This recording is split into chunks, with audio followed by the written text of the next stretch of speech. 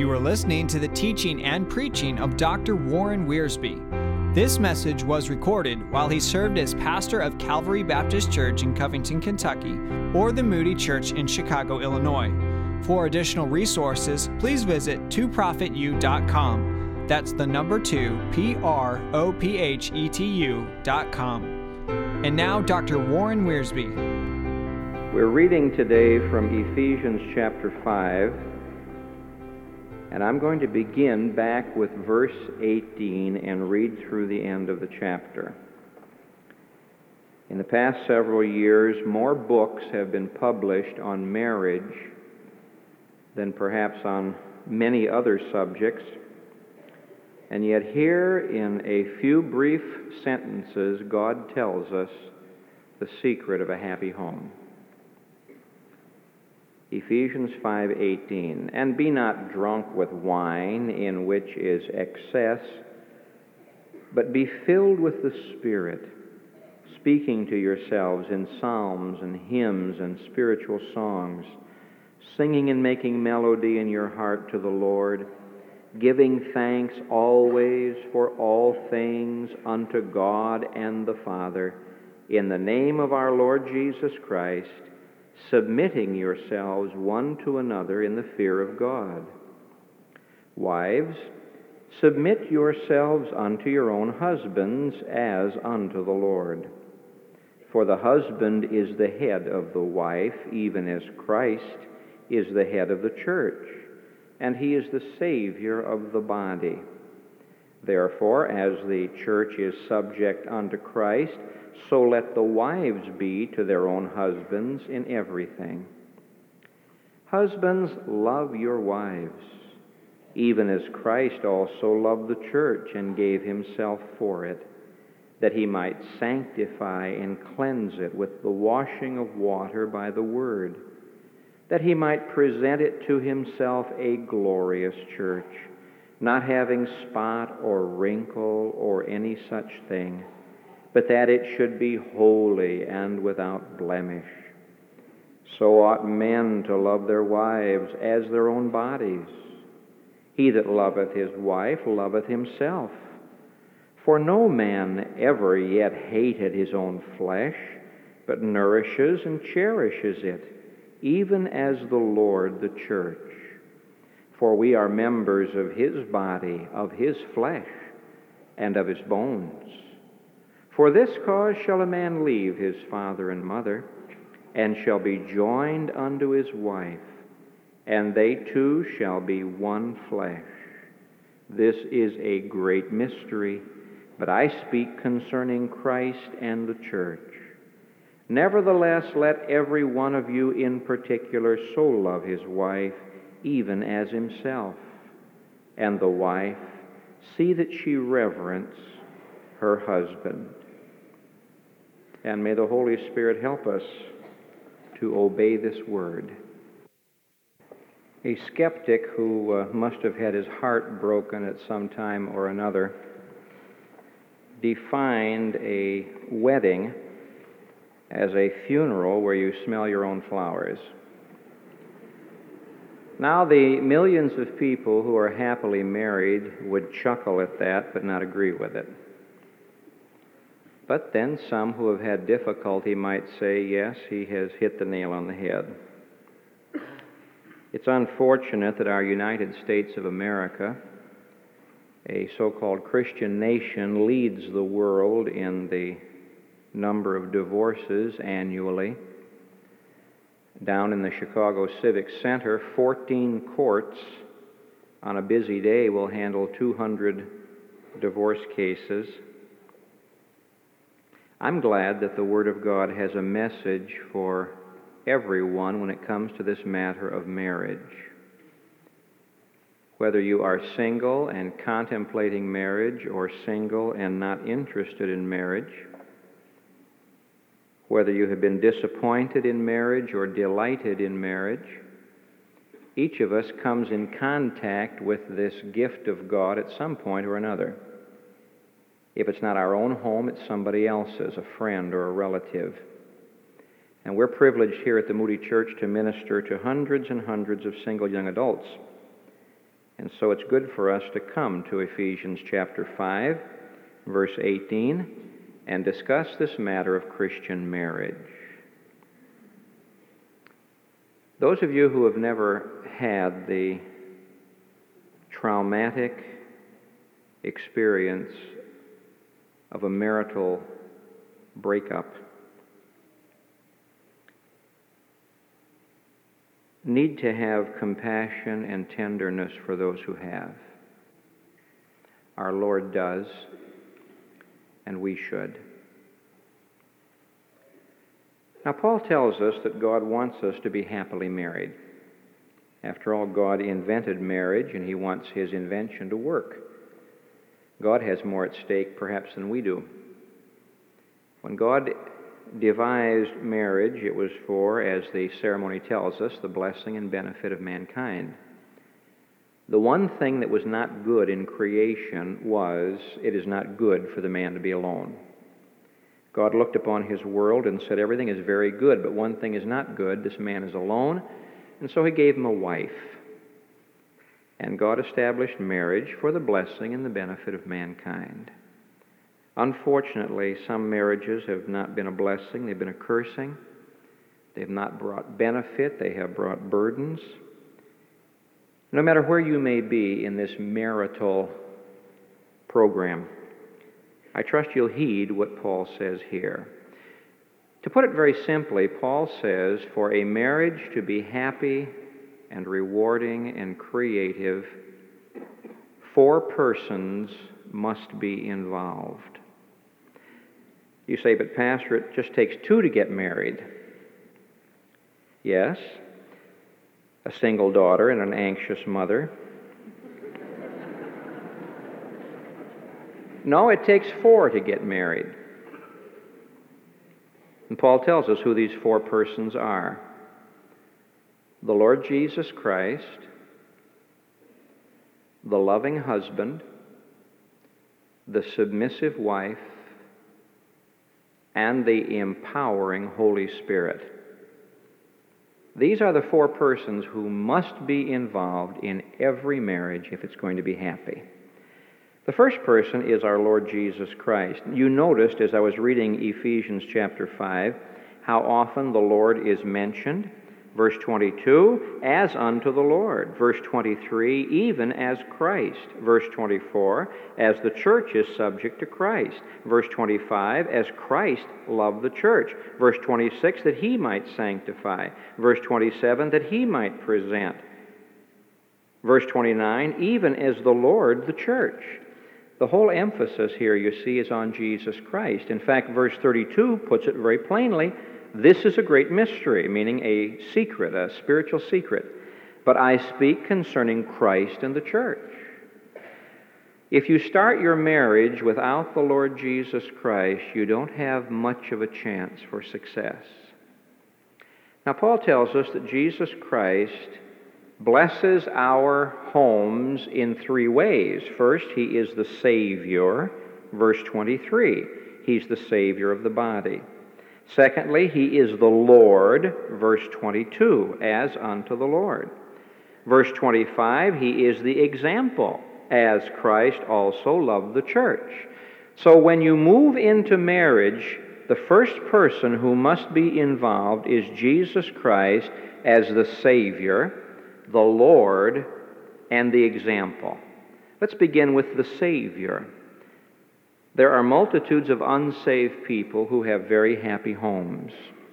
They would have much happier homes, I think, if they had the Lord Jesus there. But some of these unsaved friends put Christian people to shame. They don't argue, they don't fight, their home is not an armed camp where they have dug foxholes and erected barricades. Their homes are happy and loving, even without the Lord Jesus. And you would think that those of us who know Christ as our Savior would have homes that would be even more happy and more wonderful. You see, marriage begins with Jesus Christ as the Savior. That means you don't marry somebody who's not a Christian. Now, I've heard all of the arguments, but I still have to stay true to the Word of God that says be not unequally yoked together with unbelievers. It's a difficult thing for a pastor to say to a couple that loves each other, look, I'm sorry, you really shouldn't get married because one of you is not a Christian. And you say at this point, but Pastor, these are modern days. Yes, and modern days have old-fashioned sins. Christian girls marry a Christian boy, and Christian boys marry a Christian girl. Your wedding begins with Jesus as the Savior. In John chapter 2, our Lord performed His first miracle at a wedding. Somebody was smart enough to invite Jesus to that wedding, and He made all the difference between success and failure. Jesus Christ comes not only as the Savior, but He comes as the Lord. Wives, submit yourselves unto your own husbands as unto the Lord. He wants to be the Lord of the home. This means you shouldn't get married unless you're willing to submit to what the Bible has to say. The Lordship of Jesus Christ just simply means you speak, God, and we obey. He is the Lord. Now, I visit bookstores regularly. I read many magazines that review books. We have had a regular epidemic of books on marriage. The basic problem in the Christian home is the Lordship of Jesus Christ. If you have a husband who's not submitted to the Lordship of Christ and a wife who is, you're going to have trouble. If I put my two hands together and if I move them in opposite directions, if one goes forward and one goes backward, we have friction. And friction means two people aren't going in the same direction. And I don't know how many times in the counseling ministry, husbands have had to confess, well, Pastor, Jesus is not the Lord of my home. He's not the Lord of my life. Don't get married unless you want the Lordship of Jesus Christ. He is the Savior, and He is the Lord, and He is the example. In verse 25, even as Christ also loved the church. I don't know where you get your example for marriage. If you get it from Hollywood instead of from heaven, you're in for trouble. If you get it from television instead of from Revelation, you're in trouble. Jesus Christ is the example. So that as a husband, I should look to Christ as my example. A wife should look to Christ as her example. And we as parents should show to our children that Jesus is the example. Now, how does a home stay in touch with the example of Jesus Christ and the Lordship of Jesus Christ through the Word of God and prayer?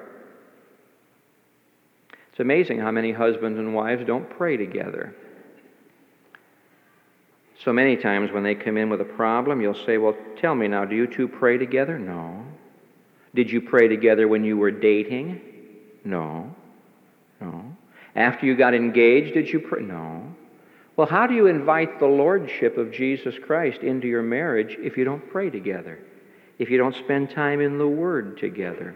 The first person necessary for a happy home is the Lord Jesus Christ. Now, having said that, let me say this.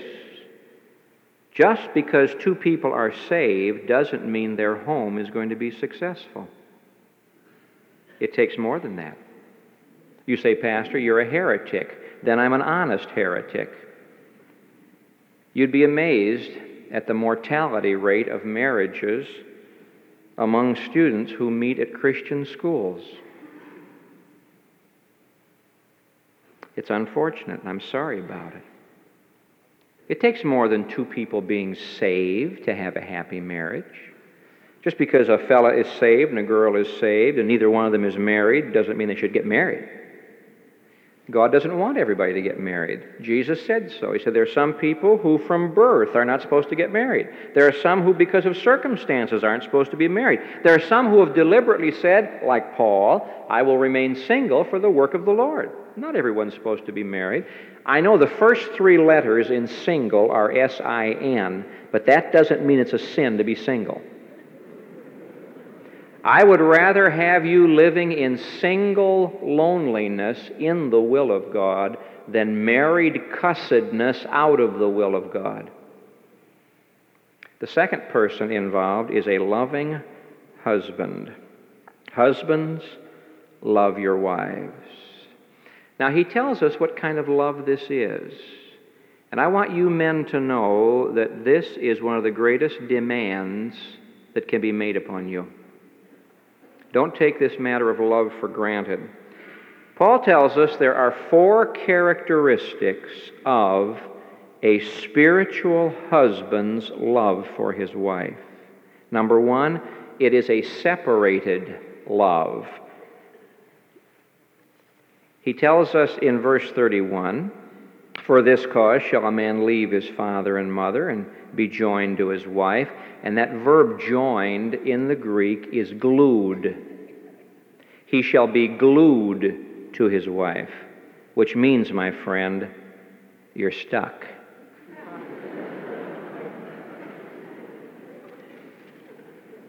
You see, marriage involves leaving and cleaving. Now, Adam didn't have any mother and father to leave, nor did Eve. But Adam said this prophetically. He says, from now on, when God brings a man and woman together, he leaves his father and mother, he cleaves to his wife, they make a covenant together, which is called marriage. Nowhere in the Bible do you find marriage apart from a covenant. There is an agreement. I was driving into church the other day and heard a radio program. I phoned the station to get a tape or a copy of the script, and so far haven't gotten it. But I thought I heard a man over the radio advocating trial marriages. You know, here are these 2 people, and they think they want to get married, so let's live together for a while to see whether or not it's going to work, and if it doesn't work, we can break up. I'll guarantee it won't work. Because there has to be commitment. When a person joins his life with another person, he makes a commitment. He leaves father and mother. He leaves them physically. He leaves them financially. He leaves them emotionally. He still loves them. After all, he'll need them for babysitters. Now, let me say a word to you young ladies. Don't you marry some fellow who's not emotionally mature enough to leave home. And I say to you girls and to you fellas, don't you marry some girl who's not emotionally mature enough to leave home. Nothing can cause more trouble in a home than being married to 3 people at one time. And so it is a separated love. You come to the point where you say, we are going to devote ourselves to each other. We're going to build a fence around ourselves. And in building a fence around ourselves, we're not building a prison. We are protecting this love that God's given to us. It's a separated love. I notice in verse 25, it's a sacrificial love. Husbands, love your wives. How much? Even as Christ also loved the church and gave himself for it. Girls, don't you marry a fellow who doesn't love you enough to give himself for you. You don't measure love except by Calvary.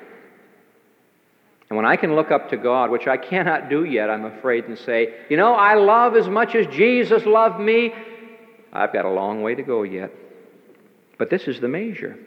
It has to be a sacrificial love. It means an attitude of service, an attitude of giving. It means that when a man says to a woman, I love you, he's going to work for her. He's going to protect her. He's going to, if necessary, die for her.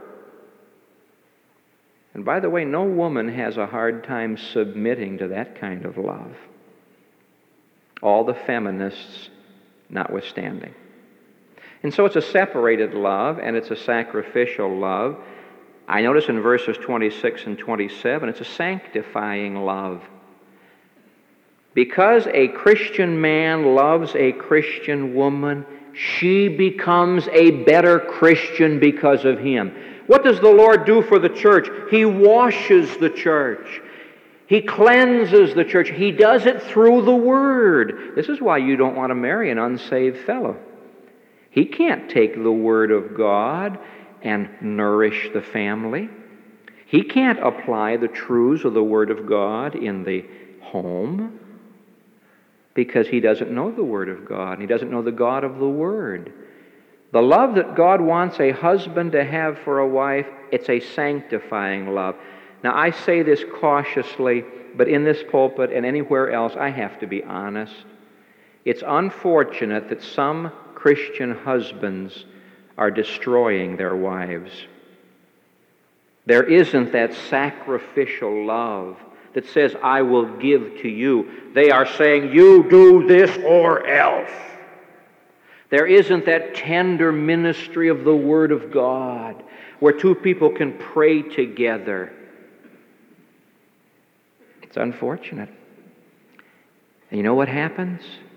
Children grow up in those homes, and when they get old enough, they turn their backs on the Lord. And then someone says, the church has failed! The church has failed! During my years in Youth for Christ, I got so tired of hearing, the church has failed! The church is made up of people, and people are in families.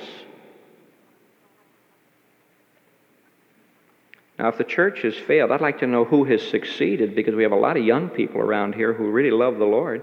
Who has succeeded? Some of our Christian homes where there is a father who doesn't have sacrificial, sanctifying love are driving our children away from God. I notice also in verses 28 through 30, it's a satisfying love. His love for her is nourishment. Notice verse 29. No man ever yet hated his own flesh. He nourishes and cherishes it, even as the Lord the church. The love that a man has for a woman should be a nourishing love. Hear me. Love is the emotional and spiritual food for the family. Simply because we put food on the table doesn't mean we've done our job, men. There ought to be such an atmosphere in our homes that our children become themselves and they grow up and they're nourished on love. I like that word cherished. That's a beautiful little word. You know what that little word cherish means? It means to soften by heat. That's the home. Is there some hardness in the home? You soften it by heat. You remember the story about the man who was wearing the heavy cloak, and the wind and the sun had an argument, and the wind said, watch me, I'll make him take off that cloak. And the wind began to blow, and the more the wind blew, the more the man put the cloak around his neck. The sun said, watch me. And the sun just began to beat down upon that man, and the warmth made him take the cloak off. This is the kind of love I'm supposed to have in my home. A satisfying love, so that the wife and the children are nourished and cherished. And so that the seed that's planted, the warmth brings out the fruit.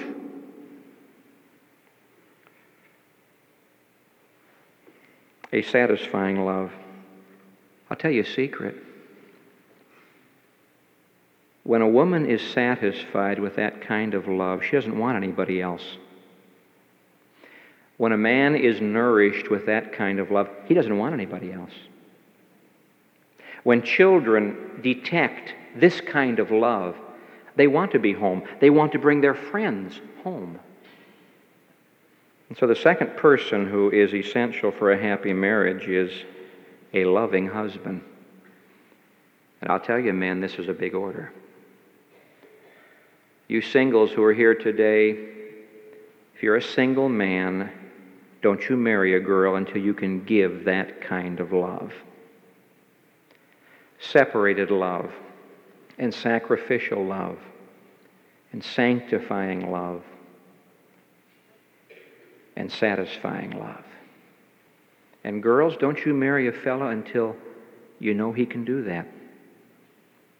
Which leads to the third person involved in a happy marriage. That's a submissive wife. Verses 22 through 24, and then verse 33. This word submission is not like today. We live in an era of rebellion. We live at a time when the in thing is to be a rebel, to listen to a different drummer, to do your own thing. Well, I'm glad my body doesn't function like that. I'm glad my body experiences submission. My head controls my body. And Paul is saying to the women here, now look, you have a husband who loves you. It's a separated love, and it's a sanctifying love, and it's a satisfying love, and it's a sacrificial love. Submit to him. Now, submission does not mean subjugation. Where did people ever get the idea that order means inferiority? It doesn't. There is no inferiority to order. I was not in the armed forces. My brothers were in the Marine Corps. Because a man is a buck private and not a general, is he inferior to the general? No. No.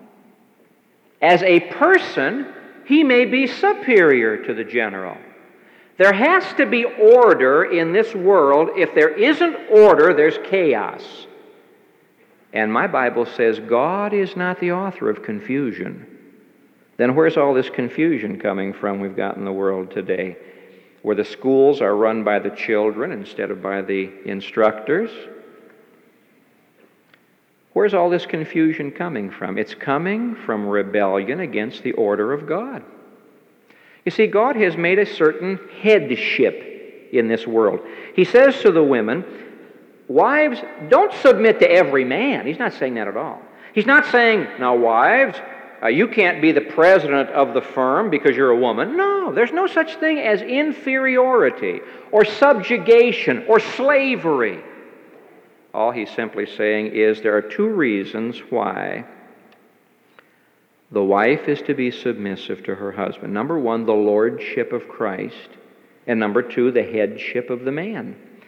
Verse 22, the lordship of Christ. Submit yourselves unto your own husbands as unto the Lord. Now get this. If the husband is submitted to the Lord, and if the wife is submitted to the Lord, and as it says in verse 21, submitting yourselves one to another in the fear of God, there cannot be any conflict. But if you've got a husband who is a dictator, who doesn't know the difference between headship and dictatorship, or if you have a wife who's just been hurt so much she's tired of being hurt, and so she stands up to fight, then you got trouble.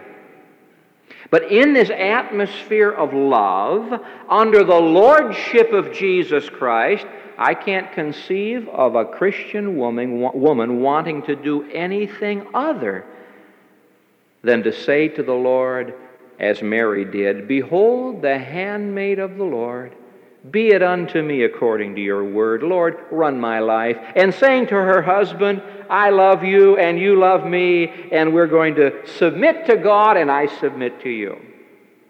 Now, girls, if you're unwilling to submit, don't get married. Just don't get married. And if that man you're engaged to doesn't have the kind of spiritual maturity and Christian love that makes it safe for you to submit, don't get married. Get the problem settled before you walk down the aisle. You see, he's talking here about maturity. It's a serious thing for someone to submit to me. That is serious. I had better be the kind of a person so that when she does submit, this releases her. It doesn't enslave her. Submission does not mean bondage, it means liberty. The wife is fulfilling her ministry. The husband is fulfilling his ministry. There is an atmosphere of love, and both grow. You don't find this in many homes. I can't prove this statistically, but 25 years of ministry convinces me that 40 or 50% of our Christian homes, they already have emotional divorces, if not legal ones. They're just staying together long enough until the kids grow up. When the kids graduate, that's it. Or they just stay together long enough for testimony's sake. But they aren't enjoying their marriage, they're enduring it. And so if a marriage is to be the creative experience it ought to be, there has to be first the Lord Jesus Christ. Secondly, a loving husband. Thirdly, a submissive wife on the lordship of Christ and the headship of the man. Now, I didn't write verse 23, God did. The husband is the head of the wife, even as Christ is the head of the church, and He's the Savior of the body. Just as the Lord Jesus, as the head of the church, ministers to the body, and the body submits. He says this down here. As the church is submissive to Christ, verse 24. As the church is subject to Christ, so let the wives be to their own husbands in everything. Now, everything obviously doesn't mean anything outside God's will. If a husband asked a wife to commit murder, she shouldn't submit. We ought to obey God rather than men. If a husband says to his wife, we're going to go out and do some swapping, she won't submit. No Christian ought ever to violate his conscience and the Word of God. But you can't conceive of a Christian husband asking a wife to do anything out of the will of God. And so submission is simply to the lordship of Christ and the headship of the man. Somebody has to be the leader. And God has ordained that the man should be the leader in the home, not the dictator. God has given to Christian husbands authority. They are to use that authority to build up the home. They do not use the home to build up their authority. Any husband who uses his wife to show people what a boss he is has forfeited his rights as a Christian husband. No man ever uses a woman or children to show how big he is. That's immaturity. And so a submissive wife. And girls, I say this to you, when you submit to this kind of a husband and to this kind of a Lord, it brings out the best in you. There is fulfillment and enrichment and growth and excitement. Problems, yes. But in the midst of all of this, there is the accomplishing of the will of God. And the closest thing to heaven on earth is this kind of a Christian home. Now, at this point, I am saying to myself and to the Lord, this is a pretty tough assignment.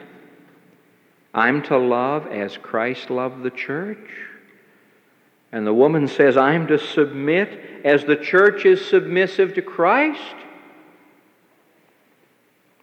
Well, this brings the fourth person into the picture, the Holy Spirit. You see, all of these exhortations are hinged on verse 18, be filled with the Spirit. And if you're filled with the Holy Spirit, as we saw a week ago, you will know it because there are three evidences. Verse 19, you'll be joyful. Verse 20, you'll be thankful. Verse 21, you'll be submissive. Wives, submit. Husbands, love. Children, obey. You see how it all hangs together? The missing person in most Christian homes is the Holy Spirit. Now, there's a spirit in Christian homes, but it's not the Holy Spirit. It's a worldly spirit. This is why you've got to be so careful what comes over the radio, what goes in the magazine rack, what comes over the TV screen, what goes on the library shelf. We've got to be so careful about these things. Don't invite the spirit of the world into your home because the spirit of the world will destroy. Invite the Spirit of Christ into the home. Now, how do you know whether a home is Spirit-filled? Be filled with the Spirit. Well, it'll be a joyful place. You won't have to go out and buy cheap entertainment. There will be joy in the home. Differences, of course, problems to be sure, but there'll be joy in the home. There'll be thankfulness in the home. You'll have a husband who's thankful, and he's even thankful for leftovers. Peter Marshall sat down to lunch one day, and Catherine had prepared some leftovers, and he looked at them and said, Catherine, the Lord knows I'm not thankful for this. You say the blessing. You see, a woman who lives with a griping man, always griping, or griping children, always complaining. But when the Holy Spirit is filling the home, you're joyful, and you're thankful, and you're submissive. And nobody says, well, it's not my job. Well, let him do that. No, you wake up in the morning and you say, what can I do to make this home a happy home? How can I make my wife happy? How can I make my husband happy? How can we make our parents happy? How can we make the Lord happy? You see, the Holy Spirit is the missing person in many Christian homes.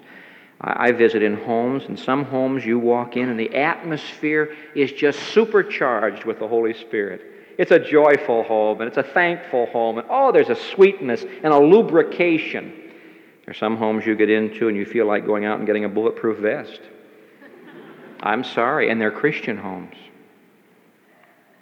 And so I say this to you, and I say this to myself, as a father and as a husband, I preach to myself today. There are 4 essential persons in a happy Christian home.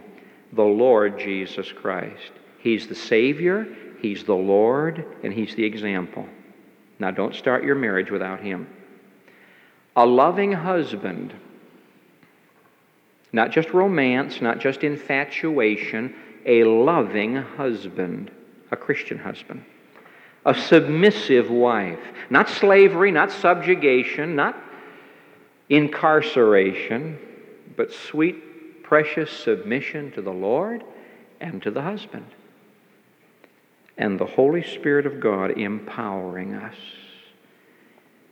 You see, if we don't begin our day with the Lord and let the Holy Spirit take over, things won't go right in the home.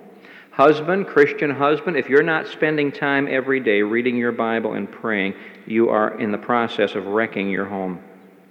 Oh, you say it can't happen to me. It's happened to other people. Christian wife, if you're too busy to spend time in this book and spend time to pray, and husband and wife, if at some time you don't pray together, the Holy Spirit can't work in the home. And Christian children, if you're not having your devotional time, if you're not spending time in your home reading the Word of God and praying, you're a part of the problem, not a part of the answer. But the Holy Spirit waits to move in. The Holy Spirit wants to make our home a temple, a tabernacle. He wants to bring the glory of God into the home. So when people come in, they say, I enjoy being, it's a great place to be. What have you folks got? It's not the furniture. That's early Salvation Army. It can't be the furniture.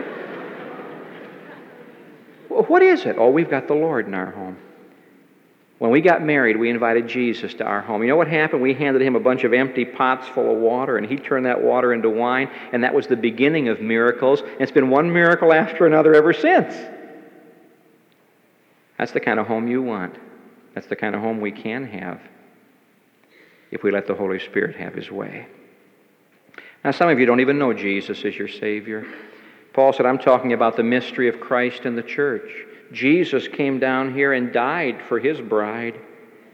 He came and bore upon His body all of the filth of the world that He might claim His bride. But you've never trusted Christ, and you could trust Him. You could receive Him today and let Him move into your life, and then let Him change your heart and change your home and make it all that He wants it to be. Let's pray together. We're thankful, Father, that You have told us here how we can make our homes temples of God, where there's joy and testimony and liberty and growth and maturity. How thankful we are for all of this, Lord. We need the Holy Spirit. We pray that the Holy Spirit of God will help us to love as we ought to love and submit as we ought to submit and to obey and work together as we ought to. I pray for any who are having difficulties, Lord, that You'll help them to do what You've told them to do. Cleanse our homes. Take from us all bitterness and wrath and all the things that can grieve the Spirit of God. God, purify our hearts and our homes, that our children, as they grow up, may glorify Christ and be used for His praise and His honor. We ask it in Jesus' name. Amen. All of Dr. Warren Wiersbe's material is owned and managed by ScriptText. The material contained in this podcast is copyrighted and is for personal use only, not to be duplicated or sold without prior written consent from ScriptText.